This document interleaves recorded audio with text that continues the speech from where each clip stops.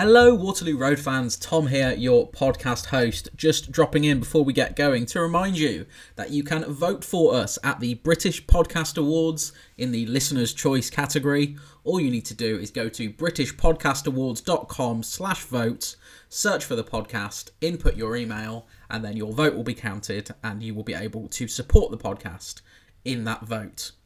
I would also like to tell you about our Patreon page. Patreon, if you don't know, is a subscription service where you can pay a small subscription fee to creators like us and get access to exclusive content and lots of extra stuff.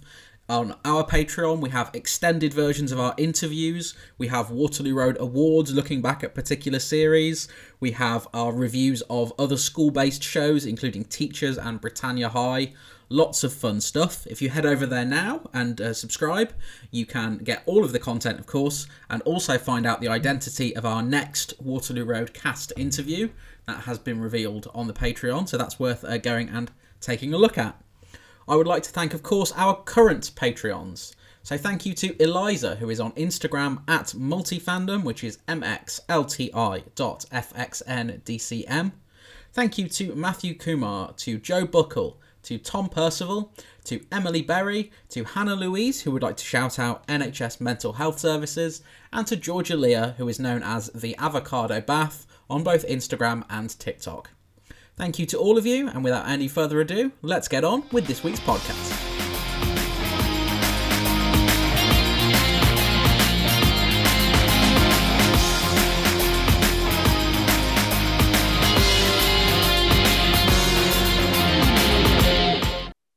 Hello and welcome to another episode of Everything from Nothing, the Waterloo Road podcast.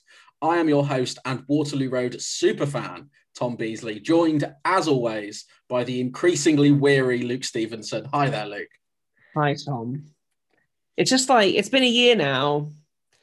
I thought, it like in a lot of senses, like a lot of people's stories these days start with, it's been a year now. Yeah, they do. And it's been a year since I was like, okay, what can keep me, creative during all of this, like being shut down? What can keep me connected and speaking regularly to friends? Oh, I know, I'll do a podcast. And sure, it won't be a lost podcast. I'll let Tom have his little idea. And now, four series and 17 episodes in, I just hate television now. Like, this show has put me off television.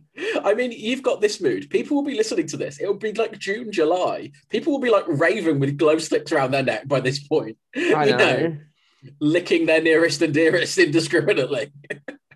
But I'm struggling. I'm waiting for it to hit its peak, but it isn't. And I think part of it as well is that they run out of, like, they introduced a swathe of, like, children characters at the start of series 3, and they have now run out of ideas for those characters to the point now where I just hate them, and none more so than Alicia and Danielle, who I despise with every fiber of my being. And in this episode, they're just at it again. They exist for no purpose than just every now and again, it's like, we're going to have a theme and Alicia and Danielle are going to cause a little bit of drama about it. Yeah. They don't have character. They're just little independent natty spirits that travel around making life miserable, and something like putting Janice to one side. How dare they? I know, that's unforgivable what they've done to Janice. Absolutely unforgivable. Yeah. They shot Maxine, put Janice to one side, and they replaced it with, this is what they were singing about when they said they paved paradise and put up a parking lot. That's what they did. We are in the parking lot. We are in the parking lot, and it's full of Alicia's and Danielle's. So the episode begins. Steph is back at school. She says she's been off for 2 weeks, looking after Grace. She's claimed to have shingles. Shingles is a good one to claim because shingles is one of those illnesses everyone's heard of, but no one's fully aware of everything about shingles. I said, my first note is, what is shingles? Yeah, no, it's a really good one because everyone sort of knows about shingles, but no one knows anyone who's had shingles. And it's not the kind of illness that would make you reticent to invite someone back. No. Like, if it goes, I've had like hepatitis or meningitis, you go, take a few extra weeks. So we're then introduced to Tash, who's our kid of the week. She's apparently a close friend of Alicia and Danielle's. So close, we've never seen her before. So close, we've never seen her. She's been photographed in the Rochdale Observer. It's not really clear why. They kind of introduce it as that some guy just spotted her walking down the street and went, "Oh, you have the look, I need to take pictures." But why do they have model shots in the Rochdale Observer? Yeah. I used to work at a local newspaper. That was not part of my remit. Walk the streets of Weymouth looking for attractive young women. You've been doing that for a long time in Weymouth. Yeah. I'm allowed to say that. My other half is from Weymouth. Yeah, but again, the history, like, you'd think the history this show has, right? You know, in this school, in the last couple of years, there have been sex attackers, there have been PE teachers, there have been, PE teachers like Rob, who are just crazy people. But then you've got like supply teachers who have come in, abducted a child, and somehow Tash is just like, yeah, so I was walking down the street and this random man with a camera said he wanted to take photos of me. This ending up in the Rochdale Observer is the best thing that could have happened. Yeah, that's the best case scenario. That's the least bad situation that just happened. Like, we've all seen Fame. Yeah, it's all... So that storyline is very strange. Also, we did the student wants to be a model storyline like 4 weeks ago with Janice. It's so recently... And this one, they didn't even have the heart in this episode to do it, did they? No. They didn't have the heart to, like, have Danielle just go, "Oh, I think it's really shallow," and that's it. Like, that's the extent of their moralizing over it in this episode. Then it's just So in the staff room, Grantley has also returned to work after having his heart attack and being in intensive care. We haven't watched this show for a while, but the previously on done me a dirty this week, because they did not include this in it. So I was like, when the hell did that happen? What is going on? There are a few moments in this where I'm like, what? Like, I didn't even remember that Chloe said she was going to give up the baby. They didn't put that in the previously on. Yeah, they put it in the next time, but it was the time for it, but they did put it in the previously on. Very strange. So yeah, Grantley's back after his heart attack. Tom, for some reason, blames Jasmine for it because she caused him stress over the dossier. It's just like accepted canon by all the teachers in the school that Jasmine caused a teacher to have a heart attack because she expected him to uphold standards. Well, it's very interesting. It's all very, you're turning on your own. I know we're both watching Line of Duty at the moment. It's all very how the police react to AC-12. I'm interested in one thing only. Banned coppers. That's going to be so non-topical by the time this comes out. The one thing I did enjoy, because the show is building its own mythology, is someone refers to Grantley as knocking on heaven's door, and the headline on the racing post, Heaven 17. Very good. This doesn't just happen. People turn up and they put it together, and isn't that just a little bit sad? So Jasmine's also been promoted to acting head of English. For a school with so many English teachers, she cannot be like the most tenured one. She's just the only one who wanted it. Yeah. I guess she did apply for deputy, didn't she? A while back. And we assume she got it. We don't know. I seem to remember like a storyline about episode 1 where Tom just wanted to quit. So I'm not certain Tom's ever had his heart in any of this. So, for Tom, the school is just a mating ground. Very much so. I don't want to be the lion of Pride Rock anymore, but it's where I get my meat. Matt's still working on the choir. They've got like a choir final coming up, and they've decided very Glee style to do an original song. Marley's written the music and he's done that. He smashed it. It's in the can. But he enlists Flick to do the lyrics. What's Matt's job? It seems like Matt's job is just like, right, who's a couple I can put together for some form of payoff in the end of my... Because he's like, he had Jasmine write his musical. Yeah, I mean, you'd have thought he'd enlist Jasmine, the writer of the hit song Suddenly Last Summer. Oh my God, he's got just children writing songs. But Marley's talking about it that him and Flick can spend more time together. He says he's still paying her dad back. The show is just not explaining that to us and saying we have to accept it. He doesn't owe his dad anything. So Flick bumps into Philip, calls Philip freakoid, tells Steph that Philip's been stalking her. The show seems to want us to have sympathy for Philip. Yeah, which is strange because he's done nothing since other than be a creep from day one. Not even just this storyline, since day one. Yeah. It really, like, they keep going at it in this, that like Philip's being a bit like hard done to, like, oh, he's done his time. Let's leave him off. Like, no. Like he gave this young woman a pair of his aunt's underwear not 2 weeks ago. I am pretty certain that is an early episode of Dexter. Yeah, very bizarre. So they're having a debate about modelling among the girls. Again, we did this story. Yeah, we've done this so recently. Alicia's really into it. Danielle's talking about how it's dead shallow.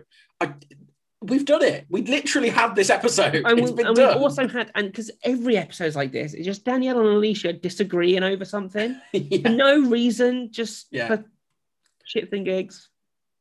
Yeah. So Tom is like hurling books around his classroom. He's got them like under his arm, and he's like launching them.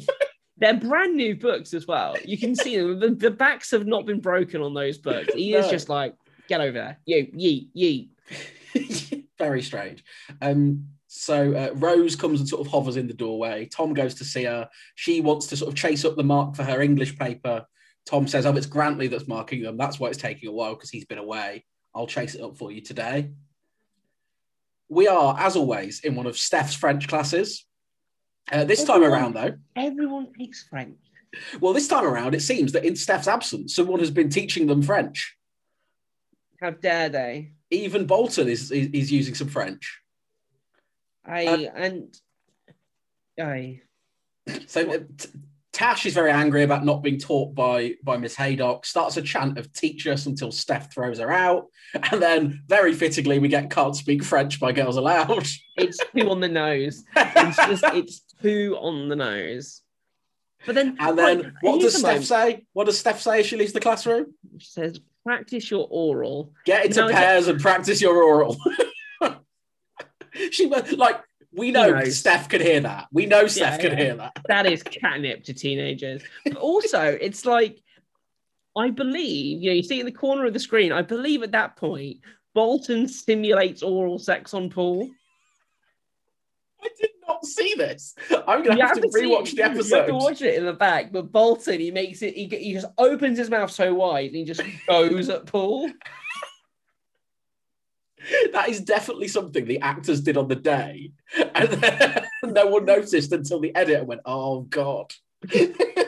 8 o'clock on the BBC. No. So we get a brief throwaway line about how Dante is working in a fish factory. What Dante's work? I swear he's a trained mechanic. He's a trained mechanic. He's a DVD pirate. He's got an NVQ. He was in a crash for 10 minutes a couple of weeks ago. Oh, yeah, forgot about that. He started working in a crash. Oh, Christ. But it does mean we get a nice little Janice line, because she says, don't let him near the baby. It'll come out with fins. Very good. Always good to see Janice getting some one-liners. So Dante shows up. He's going on about how he can sort things out as usual. He's been in touch with a housing association to get them sorted out with somewhere to live with the baby. And then he'll get his own business, whether it's cars, DVDs, or fish is unclear. Or childcare. He's got it all. Being a travel agent. And he was many skills of Dante Charles, honestly. But here's the thing. Have you ever been as optimistic about anything as Dante is about his ability to do everything? No, I've never been in any way certain of any career path I've done ever. Dante is 100% certain of all of them. I have a degree, and I use that degree in a job for 5 years, and during none of those 5 years did I ever feel like I was the right person to be there. And then when I got my other job, which was in something not really that related to it, I was like, oh, I definitely don't deserve to be here. And no amount of people telling me, oh, you're doing a good job. I'm just like, no, you're wrong. It's just all, No. Eventually my walls are going to come crumbling down around me. Absolute confidence from Dante. Chloe tells him to come into the real world, says they can't bring up a kid, and that's why they need to give the baby up for adoption. Steph then goes to see Rachel about Tasha, and Rachel suggests, well, there's been good reports from the supply teacher. Maybe it's your teaching that's the problem. You lost control of the class. Steph fires back with the allegation about Philip stalking Flick. It's more about to acknowledge that Steph's a bad teacher. Like, people know, they just say it out loud. Yeah. And it's just I was really taken back by the fact that she was saying it. That was something. Yeah, no one said it since Jack Rimmer said it, and then he got accused of sexual assault. And Steph says, like, oh, where's your you're letting your personal life interfere. Steph is saying that.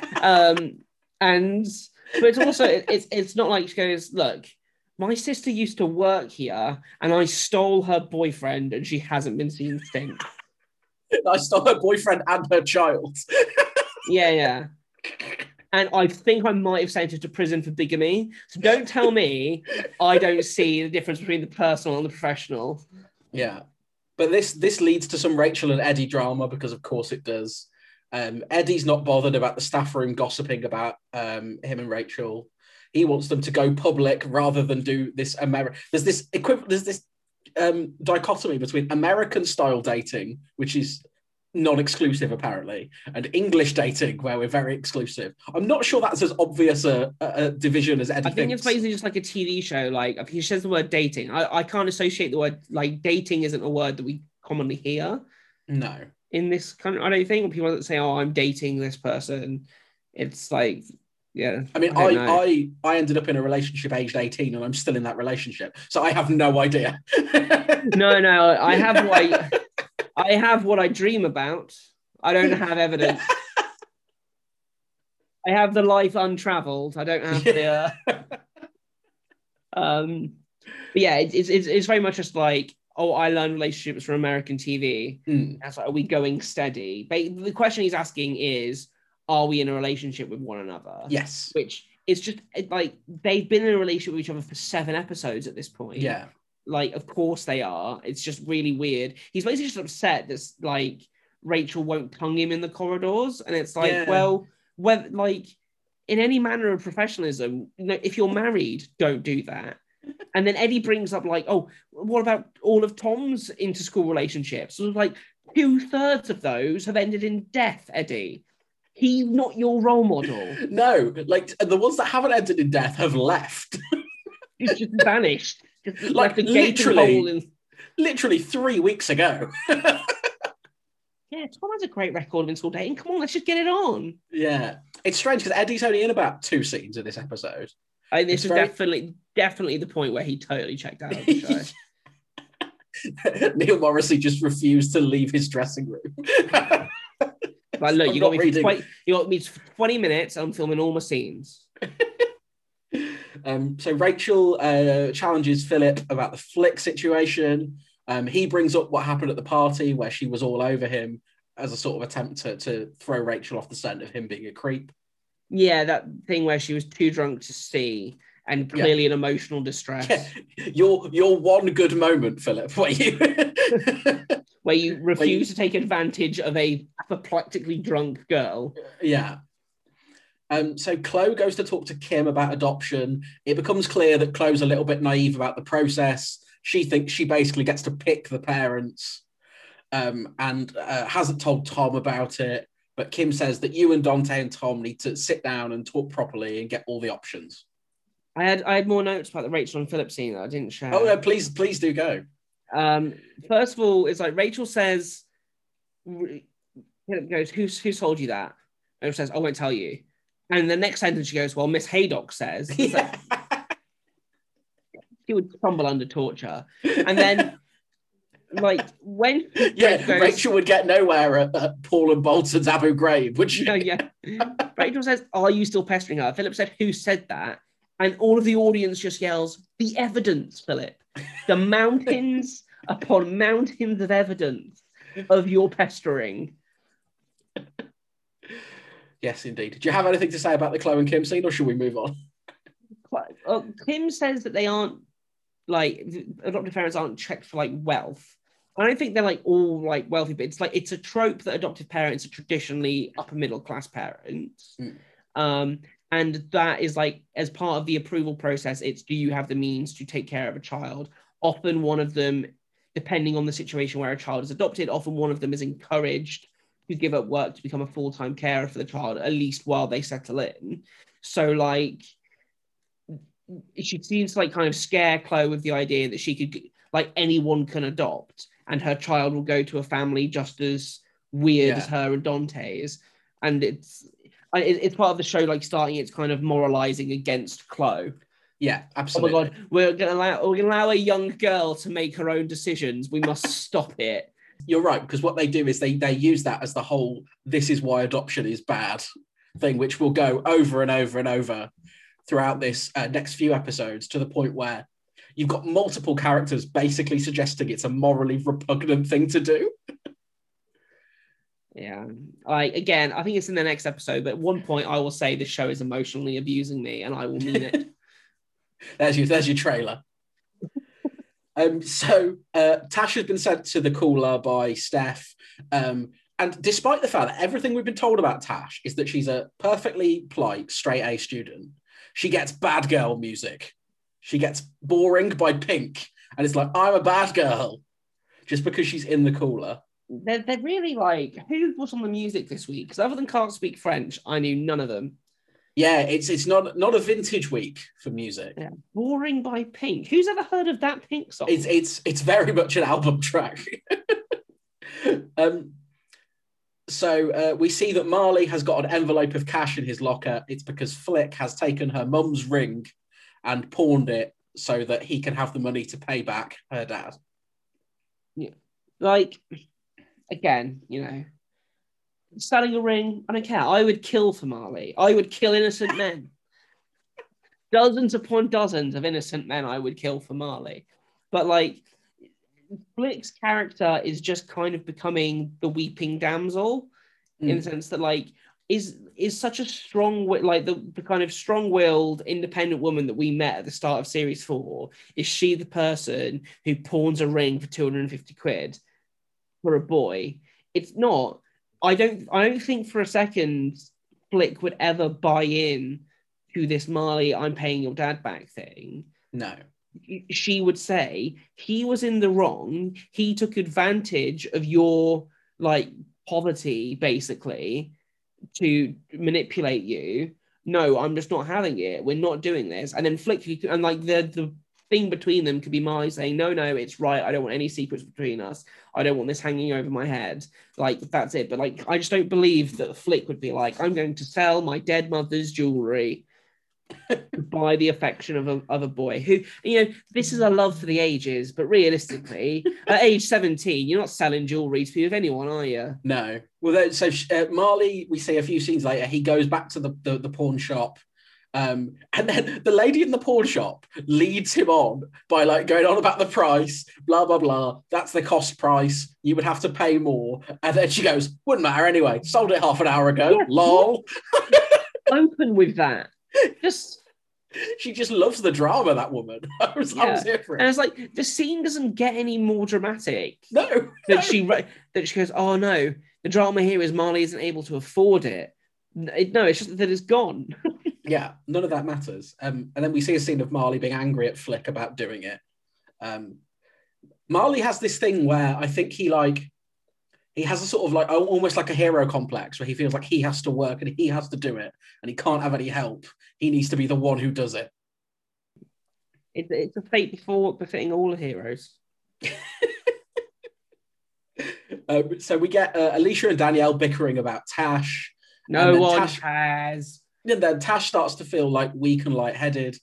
She falls down a little flight of stairs in front of Steph and then accuses Danielle of pushing her down the stairs. Steph says, you messaged me before this episode saying there is a line for the ages in it. And Yeah. I kept trying to find it. And at one point, I thought it was Steph going, "Pride comes before the fall." I'm just this isn't Hamlet, Steph. That's a teenage girl who sassed you this morning because you're a bad teacher and has now fallen down the stairs and injured herself. You're not supposed to sit there smugly going, "Whoa, this is my vengeance." So yeah, Grantley's back to exploiting Jasmine. He's reverted to type. He's making her mark the adult learner mocks. She's doing it because she feels very guilty. She wouldn't be a very good AC-12 agent. No.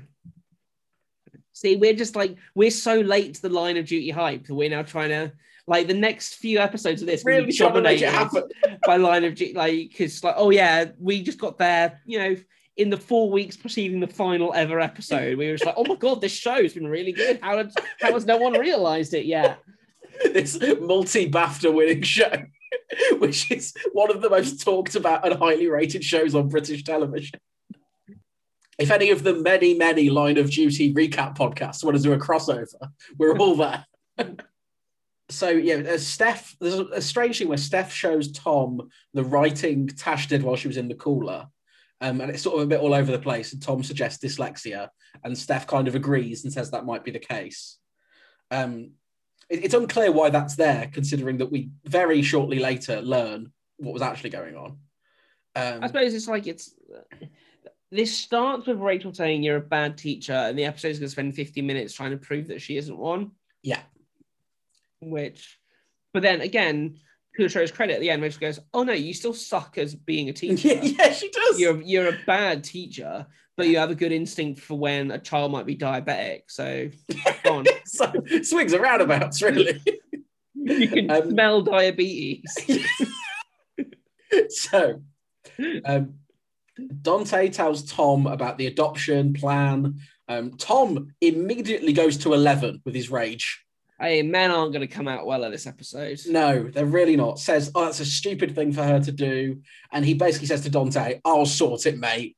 Don't you worry. That bird ain't going to get one over on you." I have a joke. Dante. It's always better when you announce it. People don't notice otherwise. No, because if you announce it, the fact that it's poor becomes funnier because I made a scene out of it. Whereas if I just slide it in, it's like, oh, that one missed. Now I've made a moment out of it. Dante says, "Oh, Clive, she ain't budging." He's right. She's a Clarkson. It's better that I announced it. Yeah, I mean, it wouldn't have been recognisable as a joke if you hadn't. Tom gives us a flame in as well in this scene. Yeah, that's always welcome. Always welcome.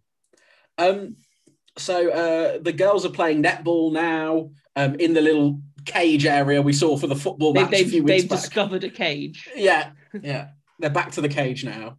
We see that Tash has got sort of cinematically blurred vision. So she goes and sits at the side of the netball court, and then Steph just looms behind her like a horror villain. This whole episode is just Steph bumping into her and Rachel bumping into Steph while she's bumping into her. And Steph's like, "You can't see, can you? You can't see."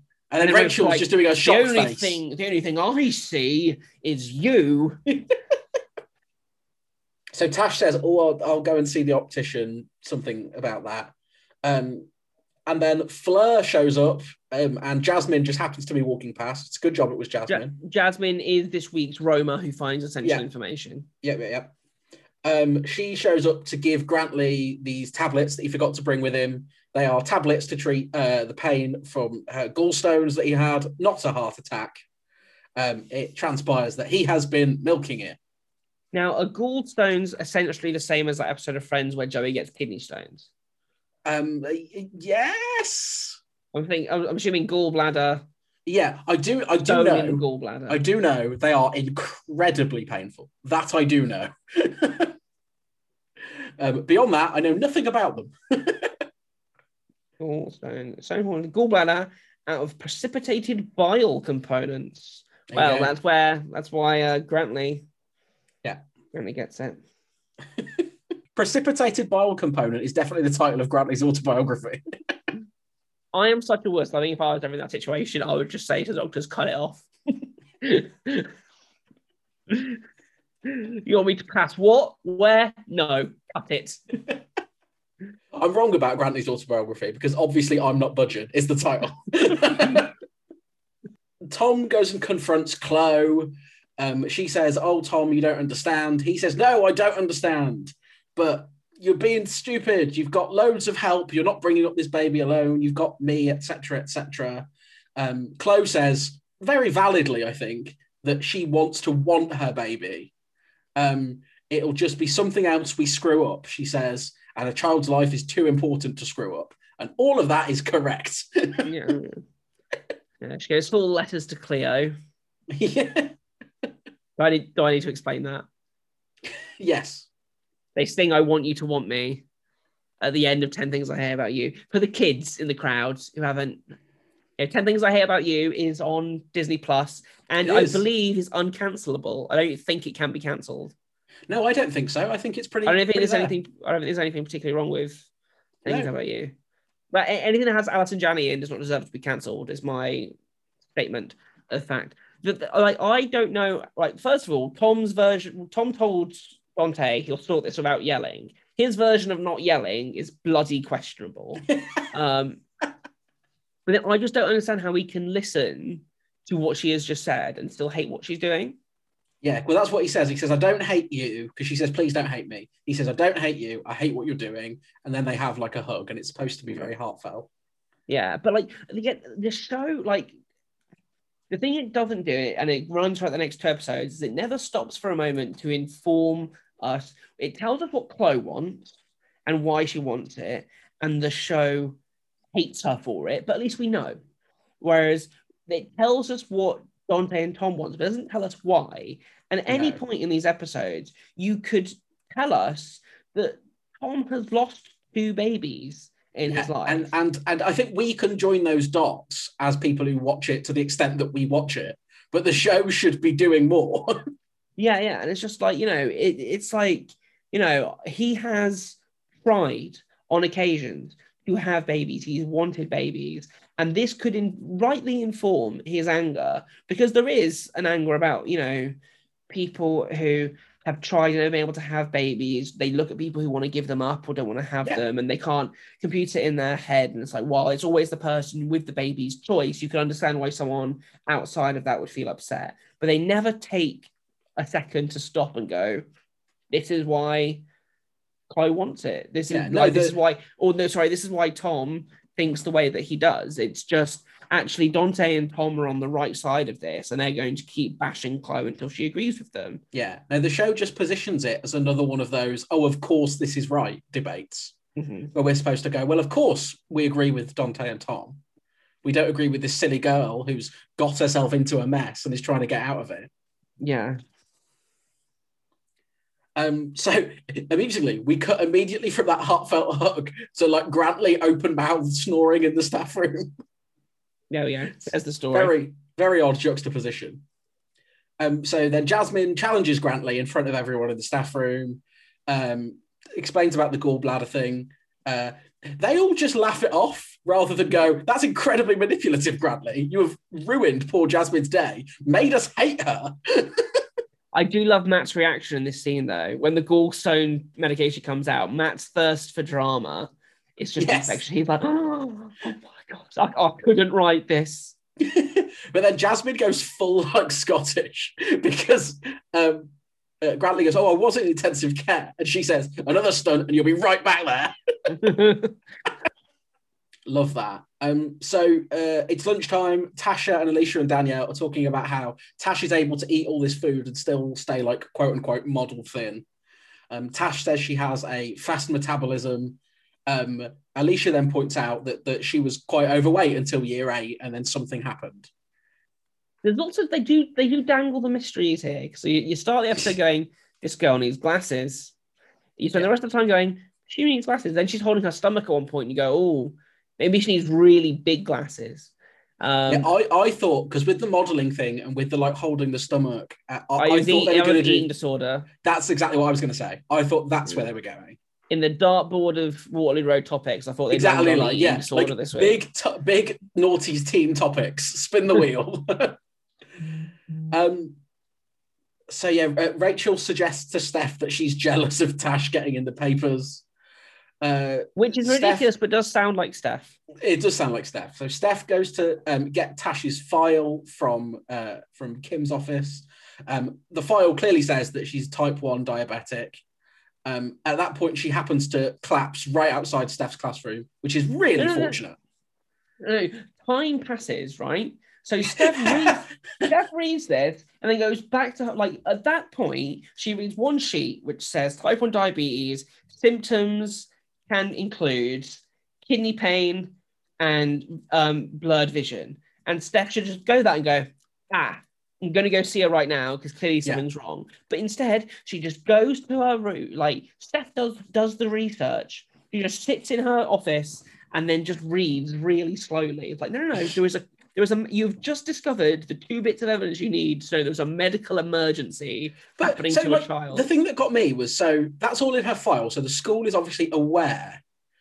At no point have they noticed a significant physical change to begin with, and then the way she's been acting. Yeah, with that kind of thing, you'd have someone at the school who like liaises with them about it. Maybe, I don't know, just spitballing, but a head of pastoral care, perhaps. Yeah. But like Kim's just like, she hasn't come across my desk, which is usually a good thing. It's like, well, no, it usually means that you're just ignoring a child with diabetes at your school. It means you've been incredibly negligent in your duties. The Kim of Series 1 would not have missed that. No. Maybe if the EpiPen had a baby that she could rescue. Too soon? I don't know. So the nurse comes to check on Tash because she's passed out, says her sugar is too high, gives her the insulin, says there's no way her sugar level should be that high. Basically, she's been refusing to take her insulin, and they initially don't know why. Well, one thing, right? So this whole scene is just fascinating. So it's just like, she needs sugar. I'm just going to ram this random, what looks like one of those old Lucasade tablets, like down. Well, at first she says Mars bar, but they obviously couldn't clear the logo. So here's this nondescript. It could be a peppermint tablet for all I know. Yeah. Let's put this in there. But then a nurse comes in and Steph's like, right, come on, let's get this down her throat. It's like, no, Steph. Now is the time when you step back. Yeah. You learnt about this condition 10 minutes ago. I know you've done the reading. You just read a fact sheet. Also, Tasha, like again, I can't vouch for any expertise. But I think if you're having the state of like shock that she goes in there, and I'm not quite sure what the correct term for it is for it, but she is on the ground. She is unable to function. She is writhing. She's kicking about. She gets injected with her with her insulin. And then within seconds, probably 8 seconds, Danielle and Alicia have her up on her feet and they're walking her off. Like, no. The ground is cleared and she stays there for a good amount of time while she gets her breath. Yeah. So we get 2 very, very good Rose Kelly scenes in pretty much quick succession. There's a brilliant chat between her and Marley where she basically just tells Marley to get over himself. Stop being so proud. Accept that Flicky loves you. You are the greatest love story of British popular culture of the noughties. Grow up. Pride is a terrible thing because, as we know, it comes before a fall. It does. It does. As the great poet Steph. And then we get so Grantley's now palmed off the mock papers onto Tom. He marks it, goes to tell Rose that she, in his words, romped it. Very strange. They talk about it being a finger up to those who thought she was just a sink estate alky mum. Like, Tom just says that line to just drag all hype out of the scene. Like, there's just so much joy, and he just goes, do you remember how you're a poor alcoholic? But then Rose just punctures it by saying, Tom says, a finger up to those people, and Rose just says, oh, like you said. And it's perfect. Rose is so good in this scene. Do you remember, like, a couple of weeks ago when you were waterboarding me? Shouting, does everything only get better when you get pissed? Yeah, when you, like, try to drown me for having a drink, when I'm an alcoholic, that's what I do. Yeah, very, very unusual. So they're sort of They're grilling Tash about why she didn't take her insulin. She says that she notices she loses weight when she doesn't take it and puts it on when she does take it. She's asked, is being thin worth going blind for? The mum worries that she could have died. And she says, if I'm fat, I may as well be. If I'm not a model, I'm not anything. This was the line I told you to look out for. If I'm fat, I might as well be dead. My God. The thing is, right, here it is. Let's have a conversation as for this show. Let's have a couple of episodes of conversation around body dysmorphia and eating disorders, because everyone has a different relationship with their body and how they look. And I've admitted loads of things on this podcast. I'll admit there are some days where I don't look in mirrors because of how I feel. That's totally legitimate. But this show isn't having that conversation. It's just saying this girl with diabetes just has to be thin for some reason, and she'd rather be dead than not be. And it's like, spend a few episodes introducing us to this character. You've got an hour a week, guys. Yeah. You've got plenty of time. All the big stuff doesn't even make it in the bloody previously ons. Yeah, even within this episode, which is quite a lean episode in terms of story, there's not a lot going on. They spend more time trying to misdirect you with the idea that she could just need glasses. Yeah, interrogate the issue instead. Yeah. They don't spend any time with the issue. And so when she says this line, which, that character and real life teenagers like her might well believe exactly that earnestly. Mm-hmm. But you have to make us believe that within the show, because in isolation, it just is like the maddest line ever. And then instead of going, that's a ridiculous thing to think, like Steph and Rachel, do sympathetic faces and go, oh yeah, being fat is pretty bad. Yeah. And it's... I couldn't get my head around it. And then the big emotional payoff of the whole storyline is that she goes over to Steph and says, sorry for calling you a cow. But she is a cow. You weren't wrong, Tash. She is a cow. And she can't speak French. No. So she lets her funky music do the talking. So we get Alicia and Danielle making up very briefly. They're talking about going for fish and chips. So Chloe asks Dante why he told Tom about the adoption. Dante says he can't sit back and let her do this. He says nothing ever seems to be good enough for her. He just wants to make her happy, and he can't. And she says it's just not the right time for this. In 10 years, you'll be tripping over babies when you come back from your amazing job, but now is not the time. I think at one point, because we said this a lot in series 3, which is Dante does often have a point with Chloe, which is that Dante puts in a lot of the effort that Chloe doesn't give back. We forget that they broke up because Chloe slept with someone else, Dante didn't. Yeah. And then Dante always wanted to be back with her. He's always jumped through the hoops. It's a fair point, but not necessarily after an hour of him being a bit of an unreasonable prick. Yeah.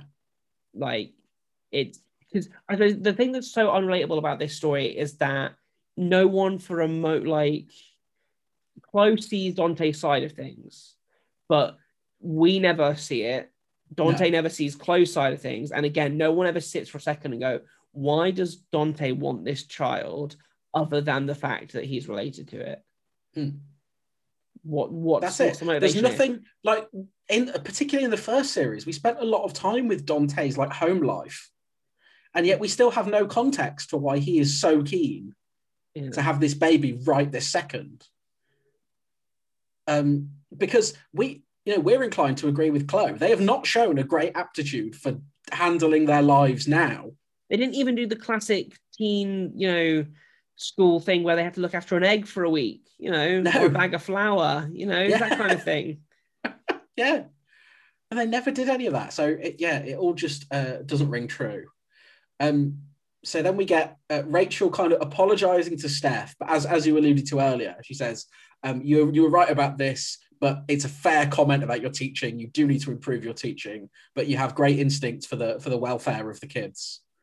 I did like Rachel basically saying, you are still on a tightrope here because I have noticed. Rachel, in standards. like right now, she's kind of done with everyone's nonsense. I feel like she doesn't have a lot of patience for this anymore. Yeah, she's like you in a lot of ways. Yeah, she's like, I got us business and enterprise status, and all it cost me was my secret pass as a prostitute. And now I'm just kind of bored of you all, and I'm in a relationship with a man I have zero chemistry with. So we then see Marley going to. This is a strange scene because Marley and Flick are going to like hand the money over to her dad, but we don't see like the handover or anything. We just see feels them, like we should.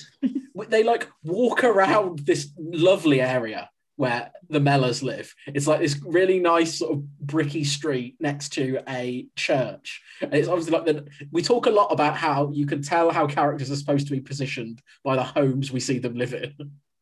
And then you have this scene, and then you have immediately next you go to where Rose and all their family Exactly. And I feel like, I don't know, maybe that juxtaposition is the only reason this scene is there. Because it feels like the moment where Flick and Marley tell Flick's dad, we're together, here is your money back. Yeah. Should be like, and I sold Mum's ring, her one dying gift to me. Yeah. Like, that feels like a scene that we should see. Definitely. So we see Rachel and Eddie talking. It's a very brief scene. Rachel tells Eddie that she's happy to go public and that they're definitely exclusive. I've never rooted for anything less than Mason and Eddie. Like, I reckon I have more investment in Aston Villa matches than these two. So as you alluded to, we now go and see Rose, where the area where Rose lives, which is not a good-looking area. Tom's just been loitering in his car, which must be setting some local alarm bells ringing. They all loiter around there. He tells this weird story about how he stole some mint imperials from an old woman in a wheelchair when he was a kid. He buries the lead, I'm going to say, because the purpose of this exchange is for him to say, look, I don't see you that way. We all have baggage. Some is just more public than others. So He opens with, I stole some mint imperials. I splurted custard out of my nose. I cheated on my wife on our wedding day with our best mate. Yeah, it's like suddenly I was quite outraged about the Imperial story when I heard it, and then we got to the third story, and I was like, oh no, she probably had more in the packet. I don't. Yeah, there's a certain escalation of activity there, really, isn't there? And like, also, don't equate it with her alcohol. Like, again, this show makes alcoholism out as if it's a choice. And it's so annoying because it isn't. Like, how Rose acted, it's because it's a part of you. Being an addict is a part of someone, and it has to be managed like any physical or like emotional illness. It just has to be managed that way. But the show is just like, hey, we all do bad stuff. So you drink and sometimes you yell. I caused the death of 2 women. So yes. Sorry. Oh, go on. What? Tom has banging luck with the women in his life always just being really well dressed. Like the episode of one of the episodes that came out recently where Davina, and it's like Davina walks in this like beautiful garden sundress for no apparent reason, for just a normal night. And then he's just like, he's loitering outside Rose's house, just be nice to her. And then she comes up looking like a 10 out of 10 in this dress that we've never seen her wear before. Yeah, so he gives us some flowers. Back at Tom's house, Dante has packed a bag and he's going to his dad's. He says he doesn't want to be with Chloe anymore. And that's where the episode ends. I think, I thought this up until the next episode, that the show was doing a decent job of showing that Chloe for herself is making the right call for herself, but that doesn't, the right call doesn't necessarily convince the people around you. Yeah. And I think from that perspective, it's well written, but it's very overshadowed by the loudness of the male performances around her. Yeah. And the kind of the implicit framing in the show that she is being selfish, she's doing this for her, and the men are right. It's, why can you do this? The show has said from the get-go, what you're doing, Chloe, is morally wrong. We're not going to give any positive side of it. So on one hand, it just show her up against the world and the consequences of what you think are the right choices, but the show itself doesn't have enough sympathy with her to let us kind of believe it. And at this precise point, it's not clear what him leaving her does for his argument here. If he leaves her, that makes it easier, not harder, for her to give up the baby. At this point, we learn in the next time trailer, in fact, that there's a legal thing he's going to exploit, where he can divorce her and have sole custody. But he doesn't learn about that till the next episode. So there's no way he knew that at this point. It feels like he's like shooting his argument in the foot. Surely he would be better off appealing to her on an emotional level with his argument. Yeah. Just men. I'm not a fan of men. Because the show is doing a pregnancy thing, it's going to force her hand. And we see in the next time trailer that she's giving birth at the school.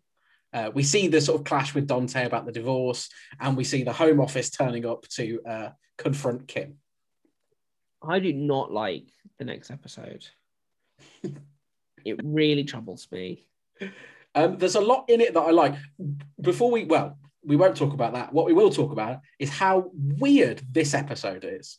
I feel like it achieves nothing. I don't, because Steph kind of ends it in the same place she started. Yeah. Like, the show isn't proving that she's a good teacher. Like, no. It starts with Rachel saying... It makes a note of proving that she's not a good teacher. Yeah. And this whole thing starts because one of the students just calls her out on being a bad teacher. Yeah. And like that kid it's all supposed to be anchored by this Kid of the Week storyline, which is not only throwaway and not given enough time, but it's a repeat of stories we've seen in the very, very recent past. Yeah. The one memorable moment is when a child just yells, "If I'm fat, I might as well be dead." And it's like, what? A child we've never seen before or since, and had no depth on their storyline whatsoever. Most of it was a Steph-led mystery about what could be wrong with her. Anything that's Steph-led, I'm genuinely against. Yeah, I feel like the basic problem here is that they decided to make her condition like a twist. Yeah. And in doing that, they meant they couldn't explore the context because they couldn't have time. With like a lot of classic Kid of the Week storylines, is the episode starts with them. And it starts with them doing the thing that the teachers will then uncover. But instead, they've decided to structure it around finding out what they need to uncover. Whereas the whole thing takes on a lot more sense if we see her at the start, do a blood test, it says you need to take it, she refuses. And then from there, you spend the rest of the day seeing her have symptoms, but then all of the kind of the story like, oh, why are you so thin? And her saying, oh, I need to be thin to be a model or whatever, that kind of has context and becomes a stronger thing for us to kind of understand. Because there's one shot, it's like immediately before she passes out, she's in the bathroom and she's obviously feeling herself about to pass out. And she gets her insulin out and is about to inject it. And then she's like, oh, and she decides not to. But we don't really know why in the moment. And so it doesn't make any sense. To be fat is to be dead, Tom. Yeah, if there's a take-home message from this episode. I don't think that'll work as an out-of-context episode title. No, it won't. It certainly won't. That's grounds for cancelling, that is. Yeah. I mean, I feel like, given my physical state after a year of lockdown, I'm in no position to title anything "To be fat is to be dead." Look, I've been on a hard diet of chocolate and Waterloo Road for the course of this lockdown. I remember early on when we did this, you used to go to the shop to buy chocolate before an episode, then you used to bring me fizzy drinks. That was nice. I miss those times. Yeah. That was back in lockdown 1 where we all had a bit of community spirit. Now it's a bit like... Yeah, it was. Yeah. Now we just hate everyone around us and just want to see a different person. Yeah. Play out song, it kind of has to be Can't Speak French, I think. Well, it's the only one I know. Yeah. In tribute to Steph Haydock's dubious language skills, which fluctuate week to week on this show.